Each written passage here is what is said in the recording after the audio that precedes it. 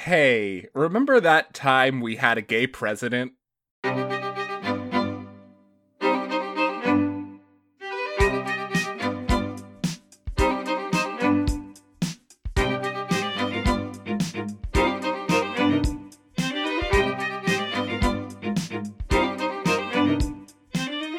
Hello, and welcome to Remember That Time, an historical podcast. I am your host, Anna Webb. And I'm your host, Amanda Webb. This is a podcast where two sisters totally geek out about all of their favorite moments in history. And this week, we have a very special guest, my wonderful friend, AJ Gennaros. Hello, Yay. AJ. Hello! It hits different watching you guys do the intro. Yeah, it's weird, right? It's weird to see each other with our faces. We are not totally used to watching each other do the intro yet, because No, we've only we are been not. doing video for a short time. Yes. But welcome to the podcast, AJ. Thank you guys for having me. We're So happy. excited. AJ I'm so has excited to have been you on. AJ has been a loyal listener from like day one. So Day one. we're very excited. Long-time listener, first-time caller, AJ. Ah, AJ, I'm sure we'll do some more plugging at the end, but do you want to let people know sort of what they might be familiar with that you create? They might be familiar with me from my podcast Straight Off the Top of My Headlines, which is a new satire improv podcast in which I take some headlines and kind of make up my own stories for It's them. very fun. I have been on the podcast. We That had a is- wonderful time. it's one of my favorite podcast titles, like names It's ever. so good. It's really good. Thank you. The name came before the show. I was about to ask. I Same. assumed that was the case. No. Yeah, the name. No. Well, we wanted to do history, and then we spent a long time thinking of what the name would be. Yes, yeah. And then we determined the concept of how it would yes. Just Yeah. a little behind the scenes for you. Before we get started, do you want a drink update? Of course, I want a drink update. Should we let our guests go Yes. first? Yes, we should. AJ, what are you Oh drinking? my goodness. I am drinking Jack Daniel's Tennessee Fire. Ooh. Ooh, okay. I'm not going to be having much of it because I need to be coherent probably a good for idea. this podcast. That is fair. Well, I That mean, But I do have it. coherent is like a goal for us, but not the standard. So don't feel No. too pressured. And it's not usually an alcohol thing. It's usually an exhaustion thing. It's a personality thing. Yeah, also that. Well, I'm drinking some red wine. It's a blend. I'm really liking it. Nice. I'm drinking water. Cheers, everyone. Shocking. Shocking. Like the respectable person in the group. I know, right? Always, Amanda. I have to talk a lot. But even when you don't, Yeah, I just like water, man. I mean, that's fair. Stay hydrated. It's a fun time for cool dudes. Yes. I've just now realized we've got this far into the podcast and haven't explained the Well, do it. the concept yes. of what this episode is. So this is not a normal episode. We've only had one guest before, but normally with a guest it would be that person telling us the story of something they enjoy in the same way that Anna and I do. But this episode is a little bit different. It's Pride Month. We are still celebrating Pride Month. And a long time ago, AJ made a very funny joke to me about how we were just talking about people in history that were probably queer, and AJ said no homo sapiens, and it made me laugh really hard, and then we came up with the concept for this episode. Very good. So this episode is titled No Homo Sapiens, and we are going to be talking about a handful of historical figures who were probably queer. And I'm just along for the ride, baby. Yes, yeah. AJ and I are going to be taking turns. AJ, I would say this is true. I am a queer person. You are a queer person. Yep. I think that anytime we find out that someone from history might be gay, we then have to go learn everything about them. We hype it up. Yes, please. Yeah. Yum, give me some of that. Yeah, 100%. Immediately have to know everything. So AJ and I know a lot of people I in relate- history who were probably queer. I relate to that on a very simple level in that I am, like Amanda, from West Virginia, and every time we hear that a person is from West Virginia, it's like the skies have opened. Yeah, 100%. So AJ and I are going to take turns. This is going to be structured a lot like our holiday special was, where we're going to take turns telling you a little bit about some interesting historical figures and about the stories and speculations about how they may have been queer. Yes. And I'm very excited. Let's do it. Let's get into I'm it. so hyped. All right, we're going to jump right in. I'm going to start because this is my podcast. We'll let Fair, you, I treated you like this on mine. we'll let You you did. do the intro. We'll let you do the drink update first, but where we draw the line is the real content. It's the actual episode. All right, so the first person I want to talk about is my good friend Walt Whitman. My friend and yours. My friend and yours, Walt Whitman. I am an English major, so I do know a decent amount about Walt Whitman. Yes, yes. I'm familiar with exactly 2 of his things. Oh, That's fair. That There's is a fair. whole world for you. Also, warning, I am probably going to end up doing full episodes on a lot of the people that I bring, and I just decided that's okay, because I really wanted to talk about them here in this episode. Consider also. these teasers. Yes, There you go. teasers, because Walt will probably get an episode at some point. So, Walter Whitman is born on May 31st, 1819 in Huntington, Long Island, to Walter and Louisa Van Velser Whitman. What a name. Yes, quite.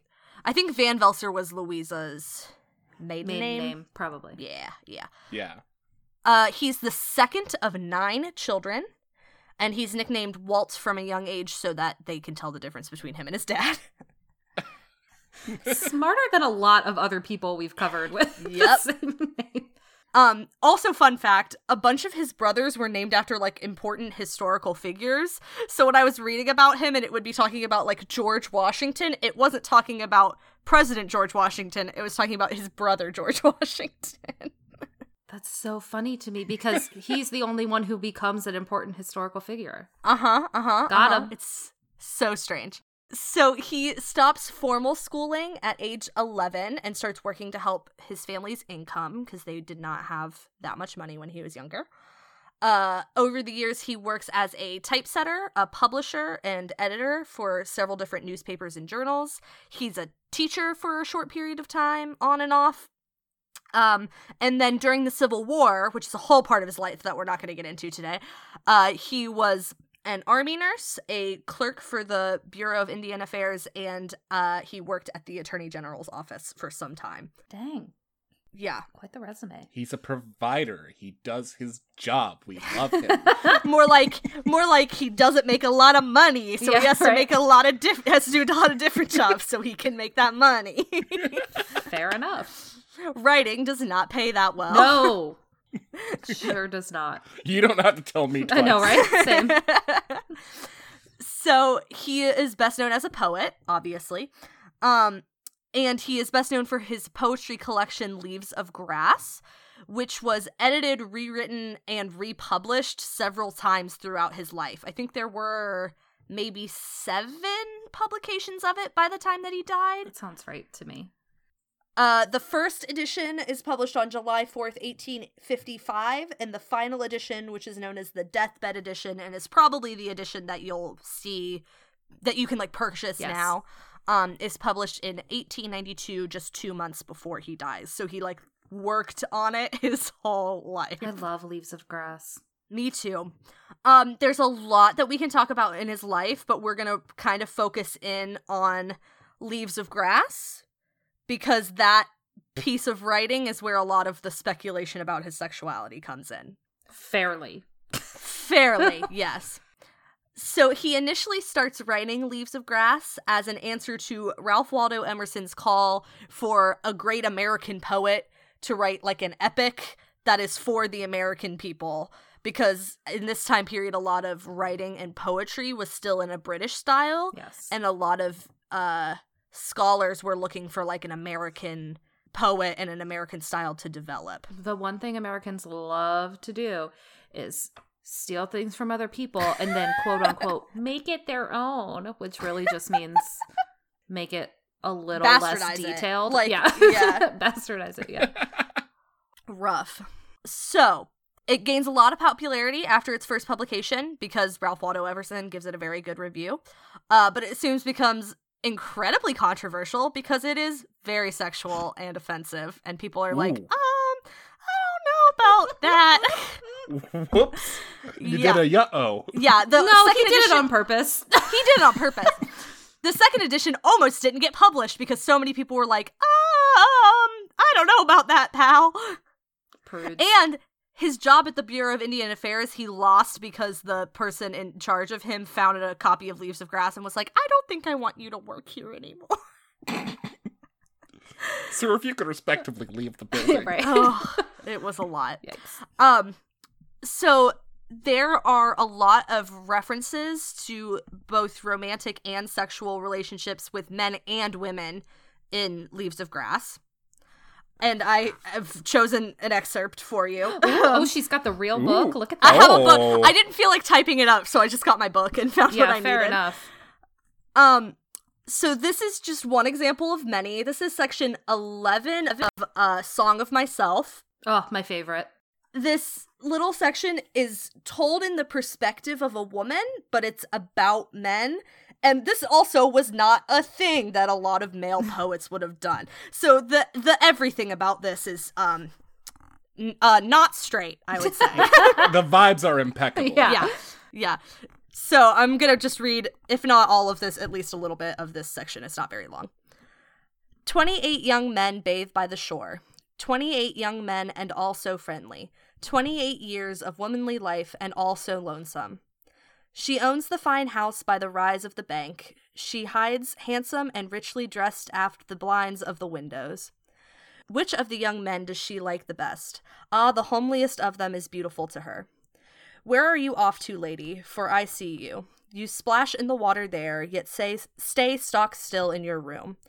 Dancing and laughing along the beach came the 29th bather. The rest did not see her, but she saw them and loved them. The beards of the young men glistened with wet. It ran off their long hair. Little streams passed all over their bodies. An unseen hand also passed over their bodies. It descended tremblingly from their temples and ribs. The young men float on their backs. Their white bellies bulge to the sun. They do not ask who seizes fast to them. They do not know who puffs and declines with pendant and bending arch. They do not think whom they spouse with spray. So. He is very good. He's very good. Song of Myself. Yeah, that's gay, dog. That one's gay. That's pretty gay. Like I said, it's that section is from the perspective of a woman, but he comes in and out of all of these different perspectives all through Song of Myself. And truthfully, it's not even from the perspective of the woman for that much. No, it's not. No. You know. But that's just like, all of that was very risque. He was talking about naked men. Oh my god. Like, beards? What? And, hey, listen, he may have been writing from the perspective of a woman, but cis straight men don't go into that much detail of things. True enough. That's what I'm saying. Yeah, and that's just one example where he's like talking about male beauty. So that's Leaves of Grass. Song of Myself is so good, and I recommend that everybody read it. It's so good. I agree. We spent a long time on it in one of my lit classes. Yes, it's really same. good. So although he never addresses it publicly, there is some evidence that he had several relationships with men throughout his life. He is thought to have been in a relationship with Peter Doyle, who was a bus conductor that he met in 1866, and they were apparently together for a very long time. There were several others, but they were, like, not notable. You know what I mean? Oh my god, it's Peter Doyle. Does that work? Is that Peter Doyle? Does that work? From Peter Doyle, actually? No one's gonna get that. It's a Mabim Bam reference, okay? Everybody if you don't on get this call if you got that. don't listen to my brother and me, I don't know why you're listening to this podcast, because I don't know how you can listen to us and not them. That's just a fact. Anna, I was sitting on that from the second she said Doyle. Oh my god, Peter Doyle. Oh my god, it's Peter Doyle. Oh, wow. Long lost ancestor of Matt Doyle. So the only written references of his sexuality come from second parties who, like, talk about, like, oh yeah, I definitely had sex with that dude. Like, in their journals or whatever. Oscar Wilde said that he kissed him, you know, like, they all... Ooh. Shock, I know, right? Who did Oscar Wilde not kiss? 100%. There's also evidence that Whitman had relationships with women as well, and he claimed that he had 6 illegitimate children, but there's, like, no actual evidence of that. He just, like, wrote it in a letter once. Oh my god. He would. I really would love if that weren't true, because that's, like, the funniest lie to tell about yourself, I feel like. I mean, I have 6 illegitimate children. Me? A homosexual? I have 6 illegitimate children. Talk about beards. For real. For Truthfully. real. So obviously historians are like, oh, he maybe wasn't gay. He's had a lot of close male friendships. Or like, the relationship may have been romantic, but there's no proof that it was sexual. Who cares? Right? Who cares? Brotherly They were bonds are dating. so important in this day They and were age. dated. Leave them alone. Like, just let them date. I don't know what to tell Also, you. they're all gone now, so what's the difference? So who cares? You know? Who cares? Do white men need more people to look up to? I don't think so. Let us have this one. So that's Walt Whitman. He was probably bisexual, and I appreciate him quite a lot. Love it. AJ, would you like to tell us all about your topic, your first topic? I would love to tell you all about this first tantalizing topic. This one is going to be about our aforementioned gay president, James Buchanan. Oh boy. Love. I'm sorry if I pronounced names wrong in this episode. I did not look up how to pronounce them. Welcome. It's kind of Welcome our to the thing. party. It's kind Welcome of our to the thing. party. I really want to make a t-shirt that says Queen of Mispronouncing Stuff because Anna said that like once in an episode and I thought it was hilarious. If we ever get merch, that's the first thing we put on. Yeah, it. 100%. Do 100%. it. I'm proud of you guys. So Thank you. James Buchanan was born on April 23rd, 1791. He was born in a log cabin in Cove Gap, Pennsylvania. His parents were James Buchanan Sr. and Elizabeth Spear, both of which were from Ulster Scot descent, so they immigrated from Scotland, Nice. which is dope. I almost did a Scottish accent and then I thought better of it. Smart. It would have been very bad. Yeah. I support your bad decisions. No, it would not have been good. No, I can't do it. All right, so he attended the school at the Old Stone Academy. I'm assuming that's where he went to for primary school or high school or whichever one. Mm-hmm. He went to Dickinson College in Carlisle, Pennsylvania, and he was nearly expelled for his bad behavior, but he pleaded for a second chance, and he ended up graduating with honors, because white privilege. I was Yeah, just about to yeah. say white men. I Ugh. feel like a lot of the white men that we talk about in this podcast have a very similar. I mean, Story of school. the exception would be Edgar Allan Poe, who Yeah. did not get away with really anything. Nope. No, he did not. I promise this is the only white man I chose. Yes, it is the only. I have a couple more white men, unfortunately. That's all right. All right, so he was admitted to the Pennsylvania bar, and he moved on to Lancaster, Pennsylvania in 1812. There he moved in there, he practiced law, he did his thing for the longest time. He got his political career started up, he began it as a Federalist, and Ooh, he we're gonna talk elected... about another Federalist here in a minute. Ooh. Yep, ooh, Federalist, we love that. But he was elected to the Pennsylvania House of Representatives for 1814 to 1816. He was also a Freemason. Yes. Intrigue. Secret. Ooh. Ooh. He served as a master of the Masonic Lodge number 43, and he was a Grand Master of the Grand Lodge of Pennsylvania. Whoa. Oh. So he knew all the secrets. I think that's a thing. We should do an episode about all the ex-presidents who are Ooh, either known or Freemasons. believed to be Freemasons. Yes. You need to tell Yes, me there are a lot of exactly them. when that drops. Oh, you will be the first to know. Thank you. All right. So in 1818, James meets and courts with Anne Caroline Coleman, who reciprocates those courting efforts. They Courting do get efforts is really good. Yeah. That's really good. He's trying his hardest No, out I here. love that. I love it. Yeah. He's a man with a dream and he won't stop until he gets it. All right, so they start courting each other and they do get engaged in 1819. They do not spend that much time together because James is working on his political career. He's working on his law firm. In that time period, there are rumors floating around. This is where most of the speculation begins of his homosexuality. Coleman admits to hearing about some of these rumors in which James Buchanan is only marrying her for her money. I mean, sure. Yeah, there's one thing. I Or mean- he's having several affairs with unidentified women, No. which is could definitely a also be rumor true. you hear from a gay man. Well, to be fair, you hear it about straight men too. Let's be Yeah. honest. Look at all these babes I'm getting. I'm very straight. Look at all these women. Women, please mate with me. But Anne Coleman breaks off the engagement, and soon after Good for that, her. she dies, unfortunately. Oh, well, I spoke too soon. I literally said good for her, and you were like, and then she died. Oops a daisy. Whoop. We all make mistakes sometimes. Yeah. All right. After this, James Buchanan does not try to court any other women. He's not interested. He wasn't was like, to begin marry with. rich or not at all. Hey, not a bad philosophy if we're Yep. being honest. Yeah. Yep. So you can either see that as like, oh, he found his soulmate. I choose to see it the gay way. Yeah. I think For you're sure. probably correct. That's this whole episode is us going, I choose to see it the The gay, gay way. way. That's another t-shirt. This is what I'm Yeah. here for. Yeah. Yes.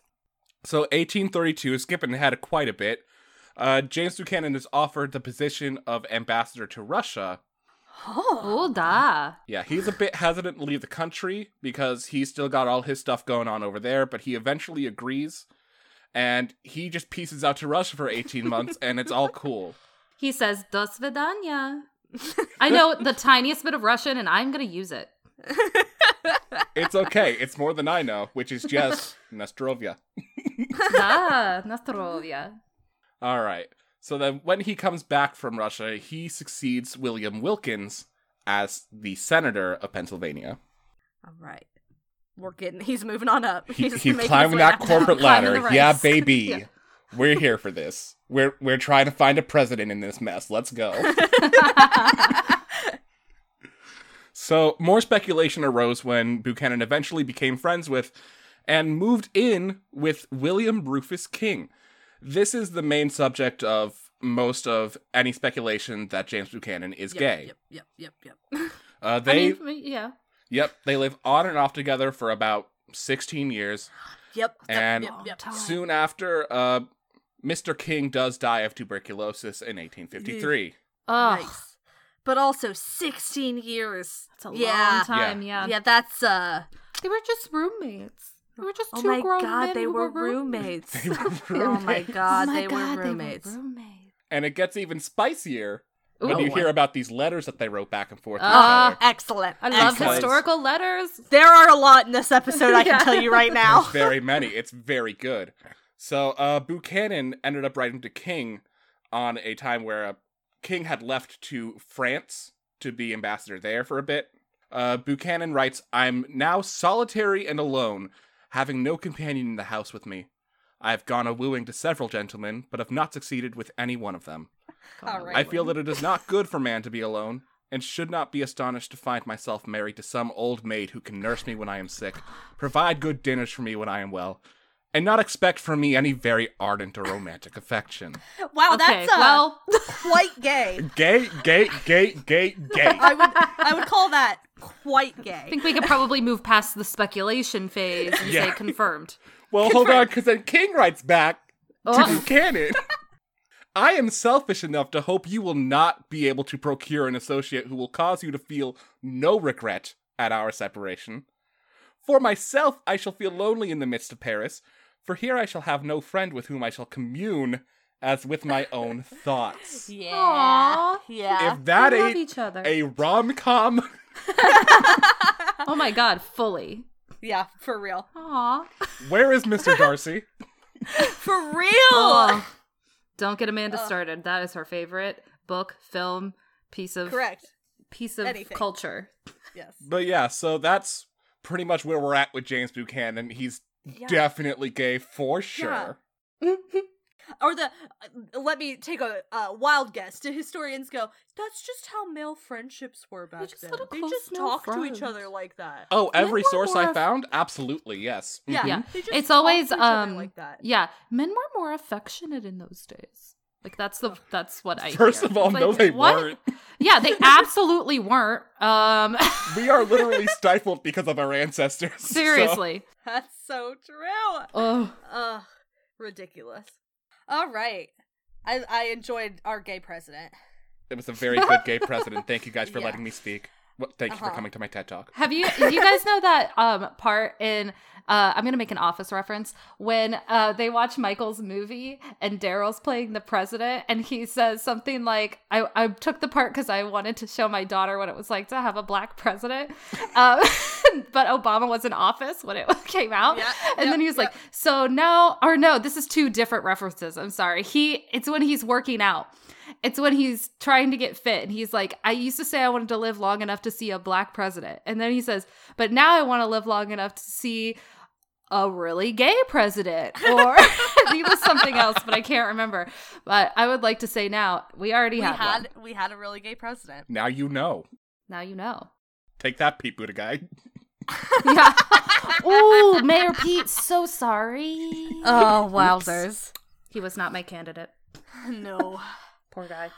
I did not realize how similar AJ's first topic and my second topic were going to end up being. I am so shocked that you have picked this person. We're going to talk about Alexander Hamilton. Whoa, wait, what? Yeah. What? Yeah.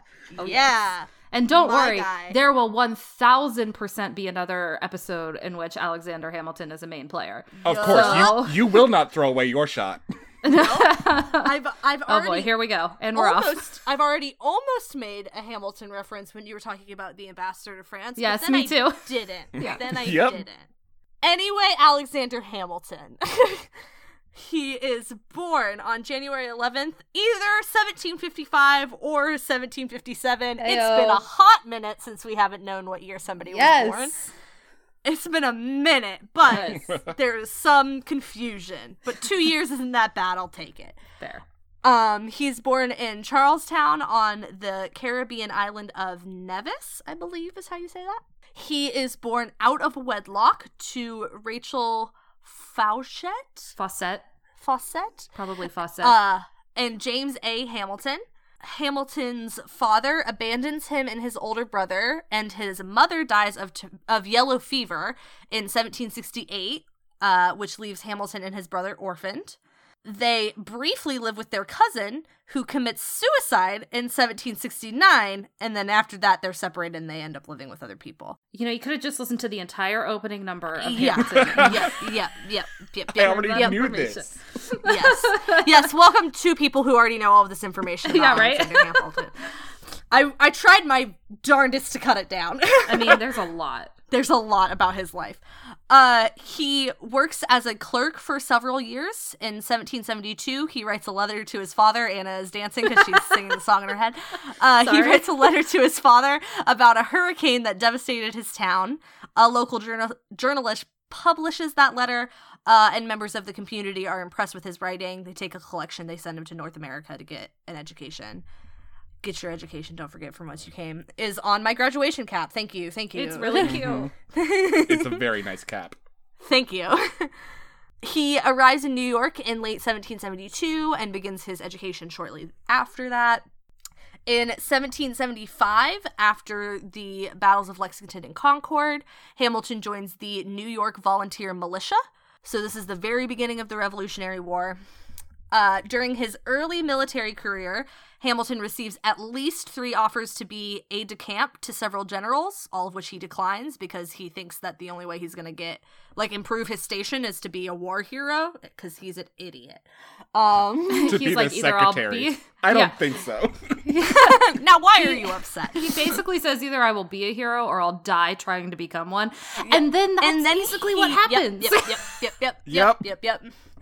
So in 1777, George Washington asks him to be his aide, and you can't say no to George Washington, so he accepts.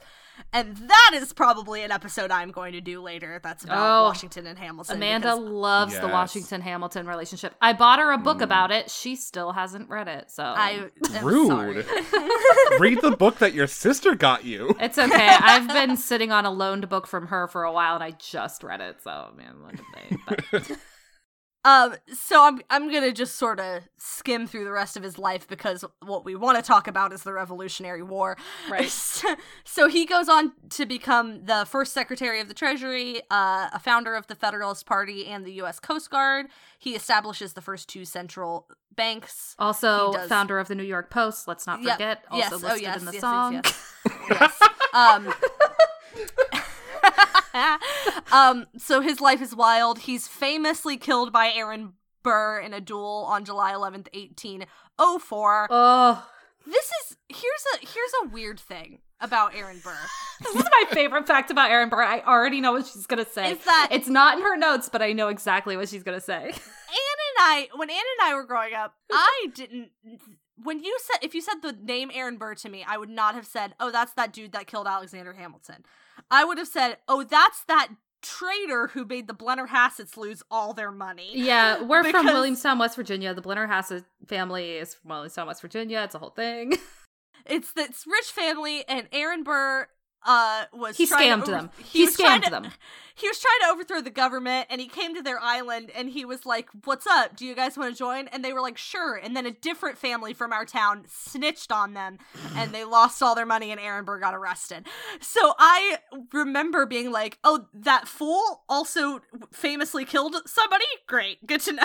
That was not in the musical. That was not in the musical. Did it we was make after the Hamilton final died. cut? Yeah. Also, Aaron Burr did used to sign his letters as something like he would like sign off on them. I can't remember exactly how he said it. Do you remember, Amanda? Yeah, like, he whenever he talked about, are you talking about how when he talked about Hamilton, he would say like, "My friend whom I killed." But he would sometimes sign his letters that way too. I think he'd be like, "My friend whom I killed, Alexander Hamilton," or whatever. Yeah. Anyway, that was a long tangent. Also, I do have shot glasses that are called dueling shot glasses, and they have Hamilton and Burr on them, and they like face each other. They're great. I'll post a picture when the podcast comes out because they're pretty great. Anyway, long tangent, but I had to talk about Aaron Burr for a second. Got it. It's important.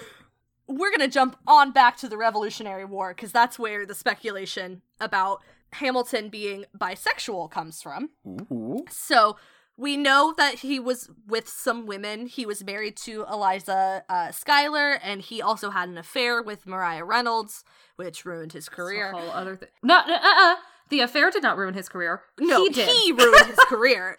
Yeah, 100%. Anyway, but many people believe that he had at least a romantic, but probably also sexual relationship with John Laurens, who was another Revolutionary War soldier. So the theory comes from the language Hamilton uses in his letters to Laurens, and people always try to write it off being like, they were just really close friends. They were gal gal pals. Men talk to each other. But like, okay, listen, here are some excerpts from the letters. April 1779, Hamilton writes, "I wish, my dear Laurens, it might be in my power, by action rather than words, to convince you that I love you. I shall only tell you that till you bade us adieu, I hardly knew the value you had taught my heart to set upon you." It's precious. July 1779. Laurens, come get this. AJ, no! You can't use No! that! It's a really good joke, but you can't use it because it was a curse! Come get this booty. Okay, alright. A really good joke. Should we take it back to one? Try it again? Should we roll it back to one? I will figure out how to edit around that because that was very funny. Please bleep the butt word. Not the butt word. Oh, what I would really love is if we could insert like some Civil War music behind this, you know, like in the Ken Burns documentary. Oh yeah, while I'm it's reading like, the letter.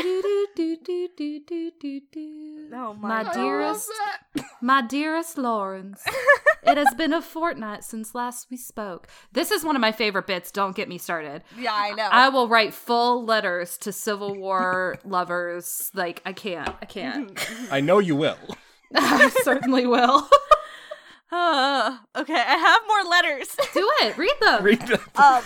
September of 1776, Hamilton writes, "Like a jealous lover, when I thought you slighted my caress, my affection was alarmed and my vanity piqued." So, like, come on. Again, why are we still talking about speculation? Yeah, I know.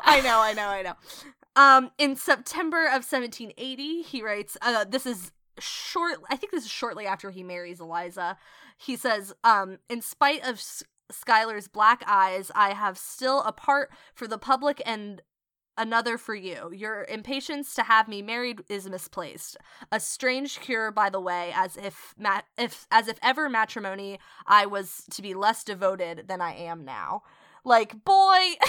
He Also, is one broken synapse away from leaving that altar. Yeah, right. for real. Listen, poor Eliza, okay? I know. The girl went through it for a lot Yeah. of reasons. Yes, she did. We just keep adding to that pile. Yeah. Yikes. Yeah. But there were also lots of other, like, innuendos, and he talked a lot about, like, I don't want to get married, like, all that kind of stuff in his letters to Lawrence. Right. And then this is another thing. A bunch of these passages that I just read were redacted by his family in his first biography. And then you go, I wonder why that is. The man was that's bisexual. some revisionist history right there. Yeah, Literally. Yeah. literally. The man was bisexual. That's my tale of Alexander Hamilton, whom I adore. Alexander Hamilton, my friend, whom I shot. Whom My I bi killed. king. My bi king. My friend who was bisexual. Anyway. Anyway, speaking of kings, Ooh, Hey! You set that up for yourself. that's good. I didn't even plan to set that up for myself. It just happened. The stars Who aligned cares? It was, just I it for was loved me. good. I loved it. All right, so we got again, so very sorry about pronunciation. We've been there. Pepi the Second Neferkare. That was good. I'm into it. I thought that was pretty good. Yeah, yeah. All right, this one might actually accidentally take the prize for most old history. I think that it does. Oh my Oh god. my god, he's AJ's gonna usurped take us oldest both. History. Our guest is taking my crown. We've both been usurped. Wow. In our own house, in our home. You come into my house. I'm robbing your plasma screen. Joke's on you. I don't have one. Excellent. So this fool was born in 2284 before Common Era. Wow, yeah, for sure. For Yes. sure older than Hanukkah. For sure older Yeah. than Hanukkah. For sure. And, you know, he died sometime after 2247 BCE. Wow. Wow. He was originally thought to be the son of Pepi I and Queen Anne Consent Pepi. I'm Sure. impressed that you even attempt it. I would not have tried. Yes. Yeah, I was worried about it. But the South Saqqara stone proves his real father was actually Merenre Nemtiemsef. So was he a bastard? A little bit of a bastard, maybe. There's two. That's two this episode. You let me say it! That's a real It's a thing. technical term. Yeah. Yeah. You goaded me onto it. I cannot be blamed for your crimes. No, we don't count that one as a curse word. I meant two bastards, not two curses. Okay, that's... Oh, two Oh. bastards. Because Alexander Hamilton was also a bastard. Here we Orphan. go. Son of a... No. And a Scotsman, anyway. Nope. So, anyway, yeah, no, this is his real dad. Merenre's his real father. Great.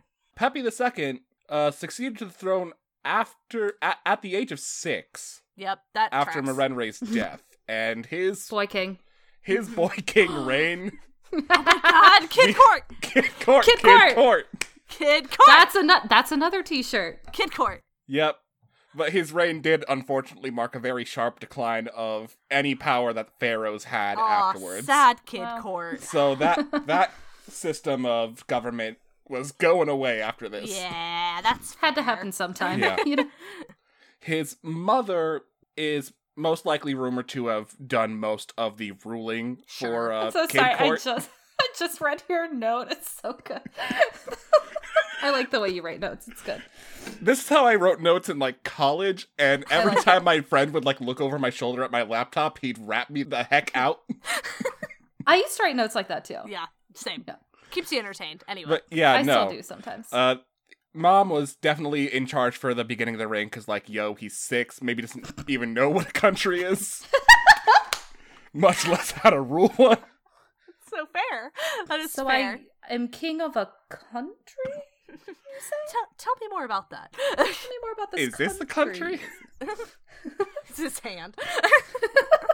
Now, Homeboy did have a few wives. Okay. Standard. Let's go down the list of these, shall we? Yes. We have Neith, who was possibly his cousin and half-sister. Yep, that tracks. Yeah. We have Iput II, which is definitely his half-sister. Okay. We got Ekhensepepi III, Daddy's daughter. So sister. Yeah, Great. so okay. sister, for sure. I feel like we should have been wary of the ones that were named after his mom. Yeah, Right. Yeah. Mhm, fair enough, And also fair enough. his dad. Yeah. And notice I said ones there because we also have Ekhensepepi IV, who is also somehow related to him. Yeah. Excellent. 100%. Yeah. 100%. And then the That last was one that we real have common. here is Ujipton. That is the daughter of his fake dad, Pepi I. Okay. So comparably not as gross. But if he still pretty didn't know his gross. real dad, then I would argue it's grosser.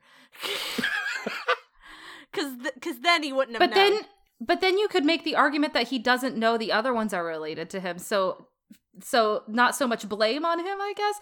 Either way, it's all gross. It's all bad. it's all this bad. is very Well, common for pharaohs. This is normal for them, though. Yeah, it's very normal for them. But also, here's the thing: is that it says that the history thought about that. I'm not sure if he was aware of his own lineage. Oh, got you. Right. That's what I'm saying. Yeah. Like, so, I don't know. Anyway. It's all bad. Yeah, It's all bad. Yeah. So yeah, those were his wives. But the main speculation about, other than him divorcing very many women, was that there was a story written about him and his general. This is the story of King Neferkare and General Seisanet, and it was written because they were suspected of having an affair. Now, this work is mostly lost to time, unless you're, very rich and can find a lot of it. But I will give you an excerpt from this story. Great. Then he, and that was a guard on site called Teddy. I'm sure that's not how you pronounce it. Again, I'm very sorry. I prefer that. I like it. So then Teddy noticed His Majesty. Then Theodore noticed. Then little Theo Ted. noticed His Majesty the King Ted noticed the king. of Upper and Lower Egypt, Neferkare, who had set out by himself on a walk without there being any person with him. Teddy retreated before the king without... I can hear you laughing, and it's sorry. making me laugh. It's So very sorry. good. Teddy Do not is really good. apologize. 10 out of 10. So Continue, please. I'm going to try enunciating it more. Maybe it'll help. Teddy retreated before the king without letting... It was worse. Teddy retreated before the king without letting him see him. Teddy, son of Henet, stood still thinking as follows.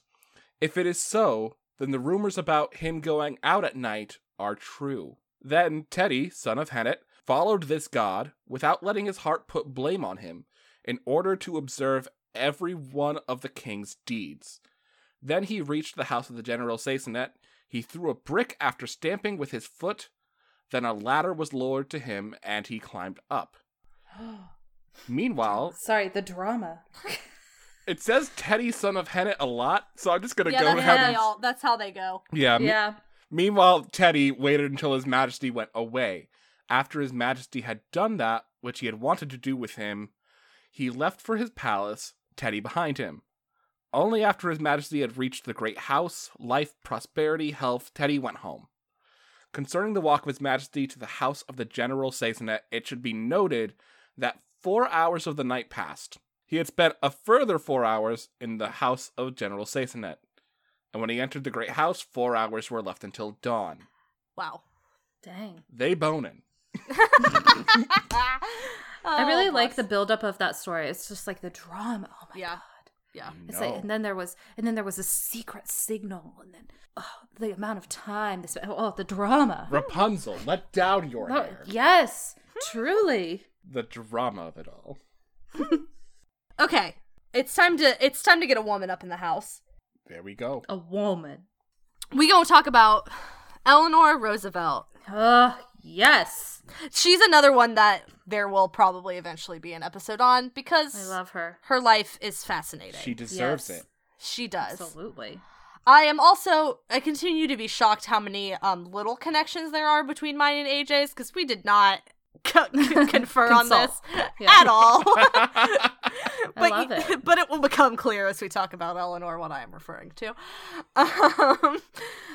So Anna Eleanor Roosevelt is born on October 11th, 1884 in Manhattan to Anna Rebecca Hall and Elliot Butch Roosevelt.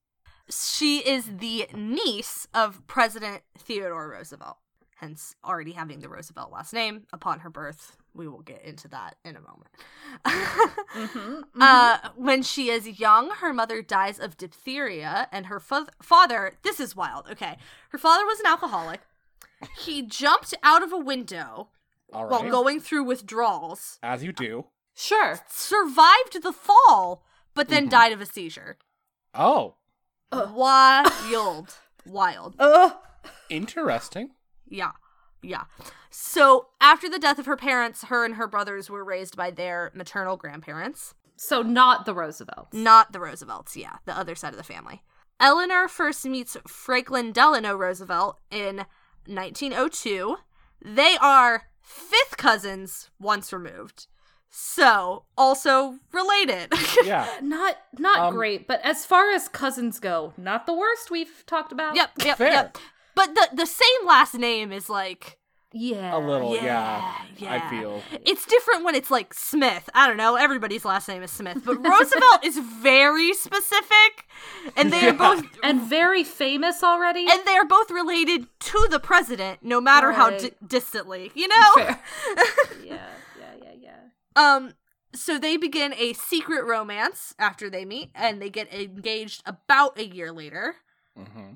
Franklin's mother does not want them to get married, and she tries to... Who can imagine why? Yeah. Fair. She tries to keep them apart for the next couple years, but they eventually get married on March 17th, 1905, and that was because they wanted Theodore Roosevelt to walk her down the aisle, and he was going to be in New York for the St. Patrick's Day parade. So that's why they got married on that day. Just found that fact to be fun.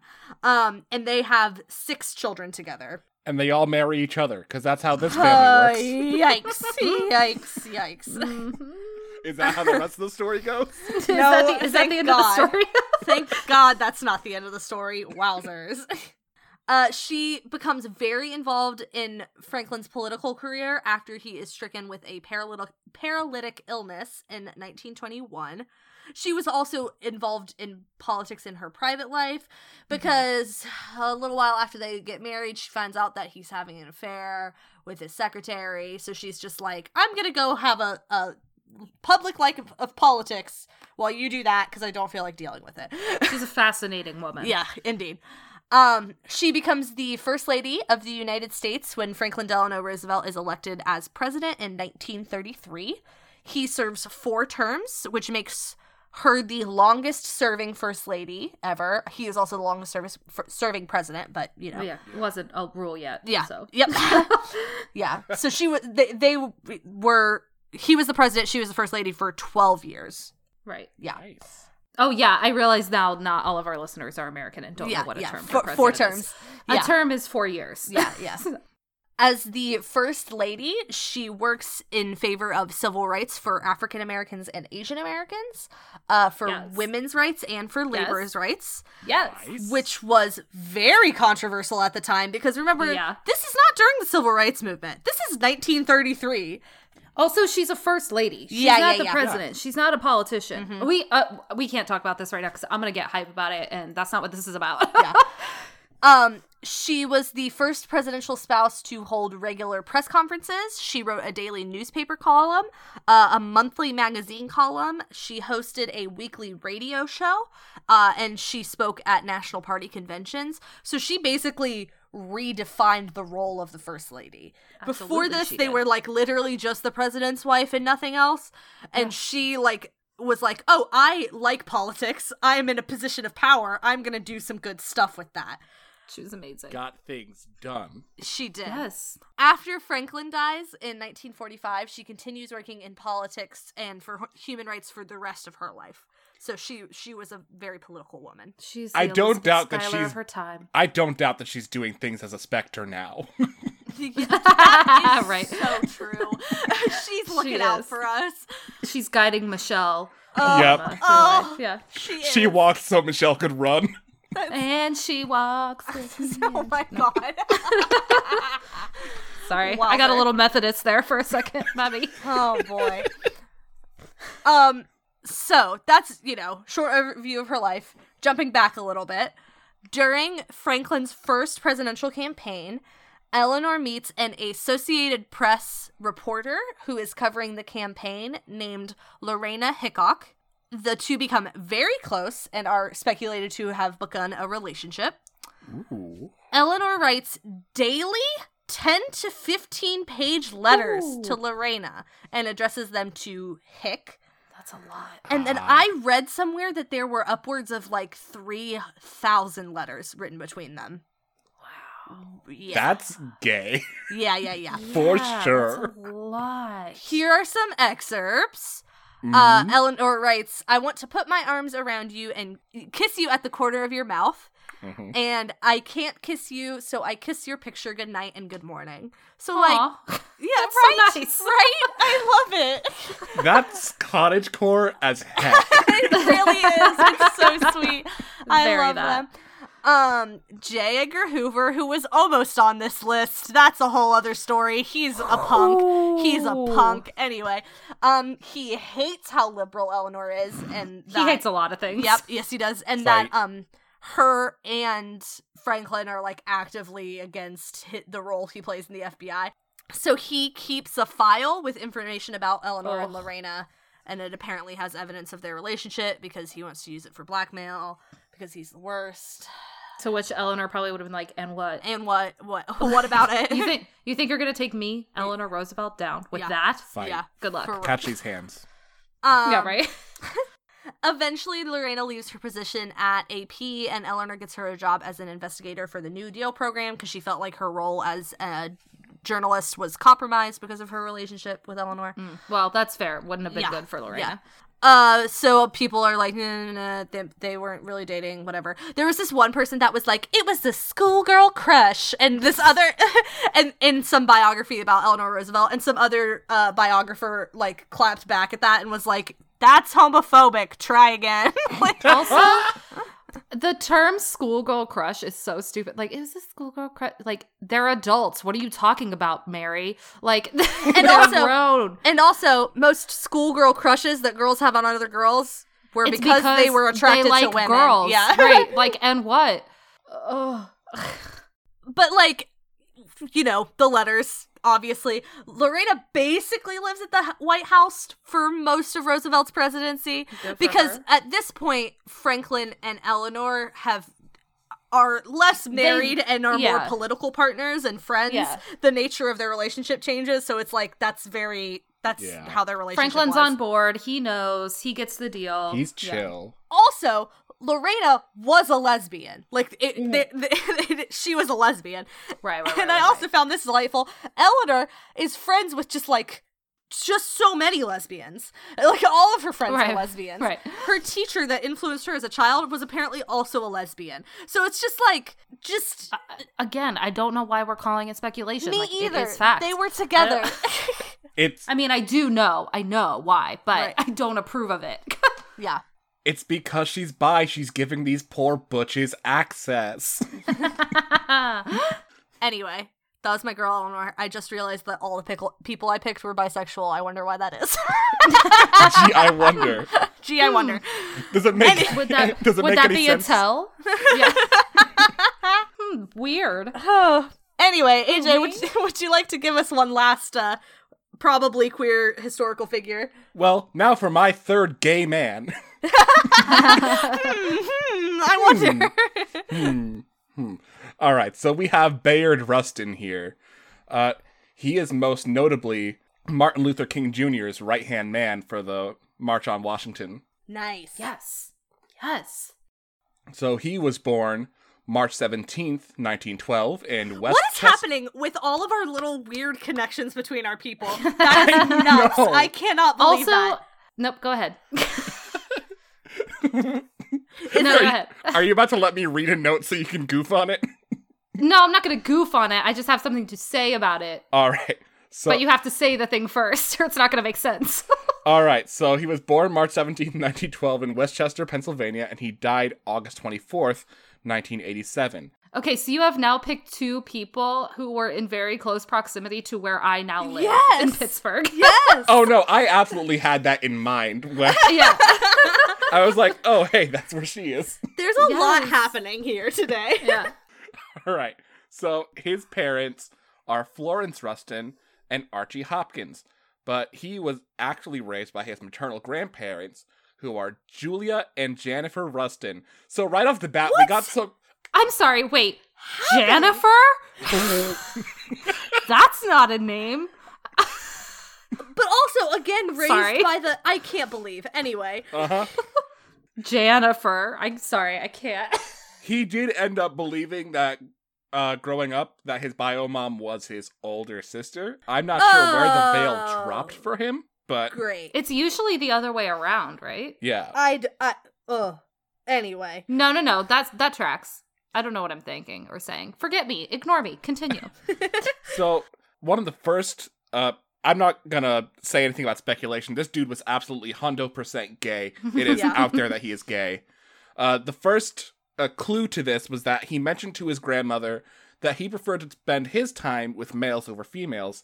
Sure. And his grandmother kind of just took it as very well considering the time period. And she just said that, I suppose that's what you need to do.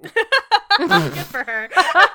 She So, said, right- you do you, boy. I'm not going to ask any questions. Do whatever you want. Right I off don't the care. bat, solidarity. We love that for you. Work. Yeah, that's We love excellent. an ally. Yes. All right, so 1932, this dude enters the Wilberforce University, which is a historically black college. Yes, Yes. HBCU. And he was a productive member of a lot of organizations, including the Omega Psi-Phi. Mm-hmm. I have a friend who's in that organization. Sorry. We love that. Greek life, yes. Yeah. He ended up being expelled from Oh, Wilberforce. Well, okay. Well, just ruined the happy moment, but Yeah. that's all right. He got expelled in 1936 after organizing a strike. Oh, okay. He ends Well, up good for him. at Cheney State Teachers College, which is now the Cheney University of Pennsylvania. He moved to Harlem in 1937 after completing an activist program. He got invested in defending and freeing the Scottsboro Boys, Yes. which were Ah. 9 young black men accused of raping 2 white women. Wowzers. Good for him. I love Mhm. this man. I know, I was just about to say the same thing. So he put the work in there. Yes. His personal philosophy was a mix of socialism and Quaker pacifism. This man is incredible. Okay. He is my absolute dog right now. Yeah, I for love him. real. So in the 40s, he was in a relationship with Davis Platt. And they met. Platt met Rustin at the age of 20. There's not much information about their relationship. I just wanted to include in here his first real relationship. So 1948 rolls along. He traveled to India to learn nonviolent civil resistance techniques from the leaders of the Gandhian movement. Nice. Work. And between 1947 and 1952, he met with leaders of independence movements in Ghana and Nigeria. Wow. I mean, there are things we could say about Gandhi. I won't say them now, but that is very impressive resume. Yeah, no, this dude does a lot with the time that he has, and I appreciate Yeah, him right? for it. Yeah.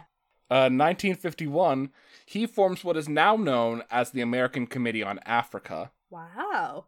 And here, a couple years later, is his first public speculation of anything. He's arrested in Pasadena, California, for sexual activity with another man in a parked vehicle in 1953. Oh, poor guy. So this is the first time that his homosexuality is publicly talked about. Uh-huh. It's made even more public later in the timeline. I'm going to time jump around a lot on this one. That's all right. That's cool. That's cool. This was later made even more public by an American Legion chapter in Montana because they didn't want him giving lectures in the state of Montana. Sure. So that was an attempt to cancel them.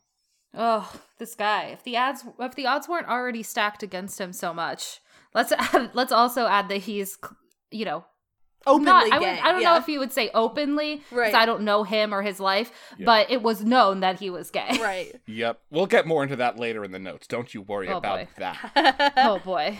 He did have a relationship with A.J. Must, who was the director of the Fellowship of Reconciliation. Rustin was a part of that before he resigned due to his own convictions. Okay.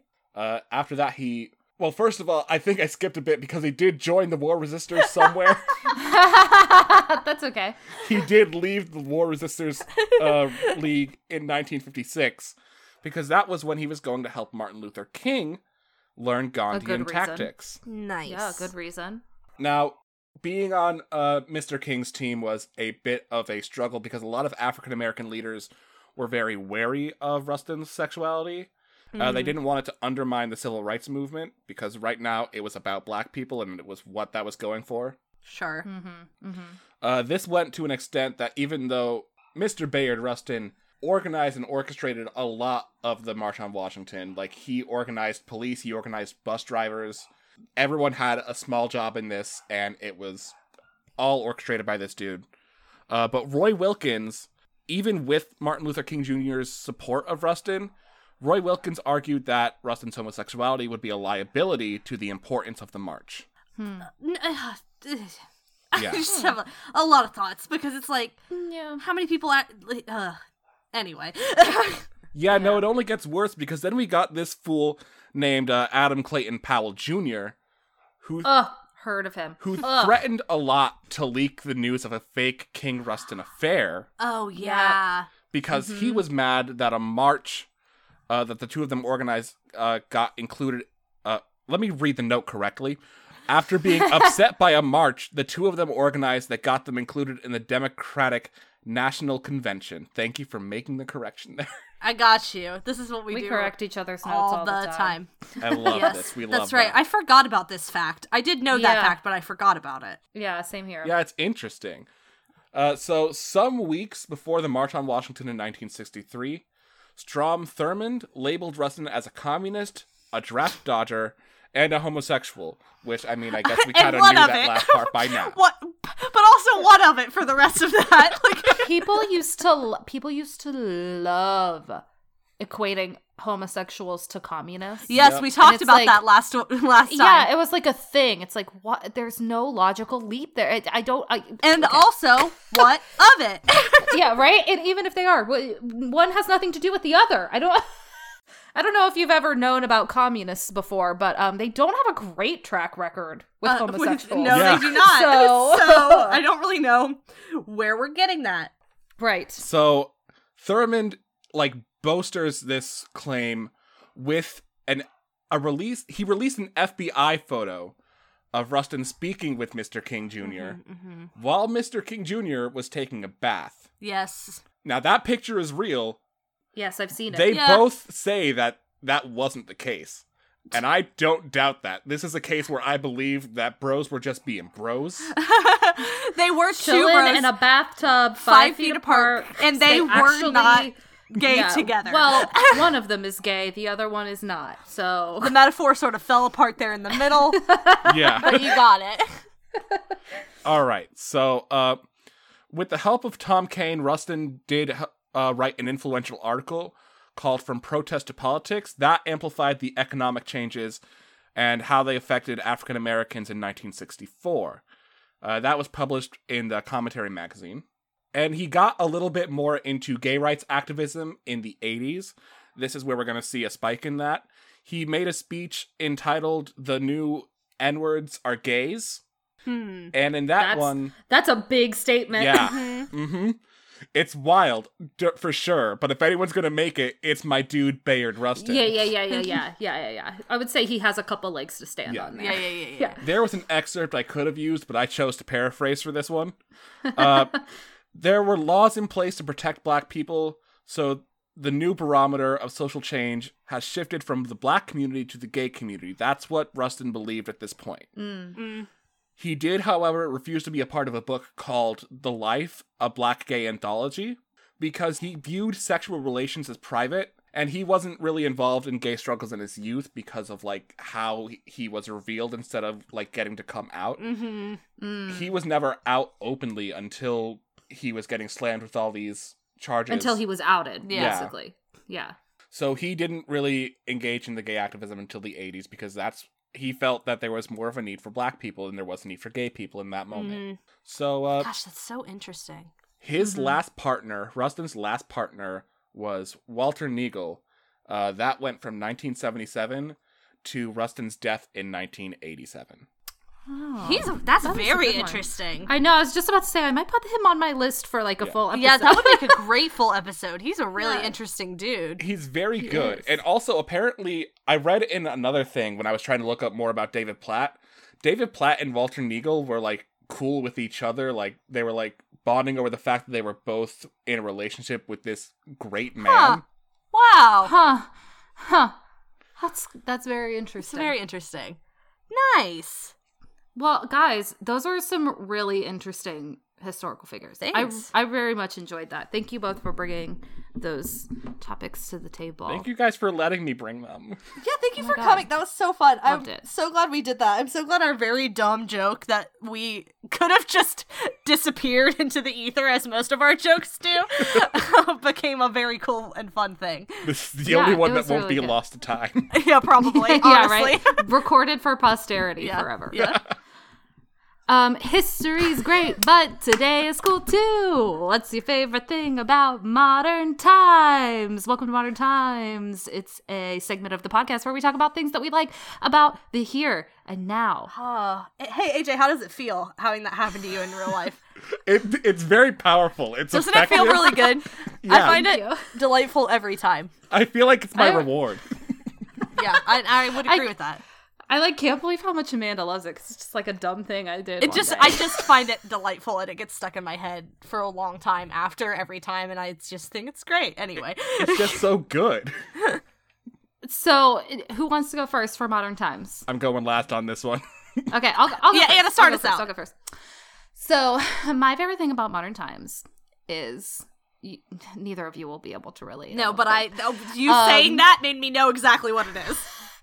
I don't know. Televised sports. Okay, I was close. I thought you were just going to say the Premier League, so I'll take it. The Premier League is back, my friends, on the day that we're recording this podcast. I don't know if you guys know this about me, but I do love Premier League soccer, particularly Liverpool Football Club, who were 2 games away from winning the league as of today, but then the team that needed to win did not. So, it's not great. During this quarantine, I have very much been missing televised sports. It's very much a coping mechanism for me. I love hockey and I love soccer and I watch sports on TV all the time. So, I'm very glad they're back. I hope they're being safe. I think they are for the most part. But I love being able to watch sports on TV. I don't know what it's like. I really love listening to sports on the radio. It's a really cool, like, kind of nostalgic feeling for me. But being able to watch on TV and just being able to see an event that, like, I probably will never be able to go to. It's different for hockey games because I go to those, but soccer games, I'll never be able to go to a Liverpool game probably. Like, just the crowd, and particularly with the Premier League, like, hearing the crowd singing in the background. It's that community aspect of it that makes it fun. And the Premier League, now that they're back, are, like, piping in recorded sounds from old games. Ooh. So that you can still hear, because AJ, I don't know if you know this about the English Premier League, but their fans sing songs throughout the games. Oh, yes, I know this. So, so like every team has songs, like they have songs for specific players, so they're like piping in the audio. That's amazing. It's great. So good. It's so great. I was watching one today and it, like, they weren't even my teams, but I was like, why do I still hear singing? Like, I can see that the seats are empty, and then they said something about it and I was like, that's amazing. That's delightful.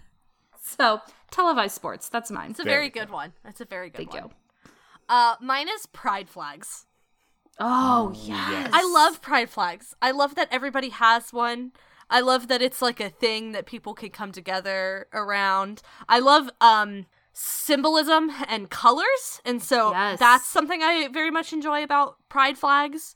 And I just think it's nice. I don't really have a whole lot else besides that I just love them and I think they're very cool. And it's like, I don't know, countries have flags and all different kinds of things have flags. I just think it's nice that there are pride flags for lots of different communities. I love that. I remember when you got your pride flag at Pride last year. I was so excited. So excited. I just wanted a little one because the only ones that people sell are those really big tapestry ones, which are cool, but I don't want one of those. I just wanted a little one, and I found one for free, and I was very remember excited. You came back to I was working at a booth at Pride last year, and Amanda was there helping, and I remember she came back to the booth, and she was like, look what I got! She was like, I got a Pride flag! I got a flag! She was very excited. I just wanted to be able to, like, put it with my stuff. Yeah. Oh my god, yeah, no. I am now riddled with pride flags of all sorts because I am the person who runs the prides for the Connecticut Gay Men's Chorus. Yep. So in my last year, the only year that I actually got to do the events, it was right. It was a lot of it. Yep. Right, I'm sure. Yeah. All right, AJ, your turn. All right. So I ended up having a couple joke ones before I got to my actual serious one. So hit me with it. I don't know how I got on this point, but the first one was perennial tanning. Oh my god.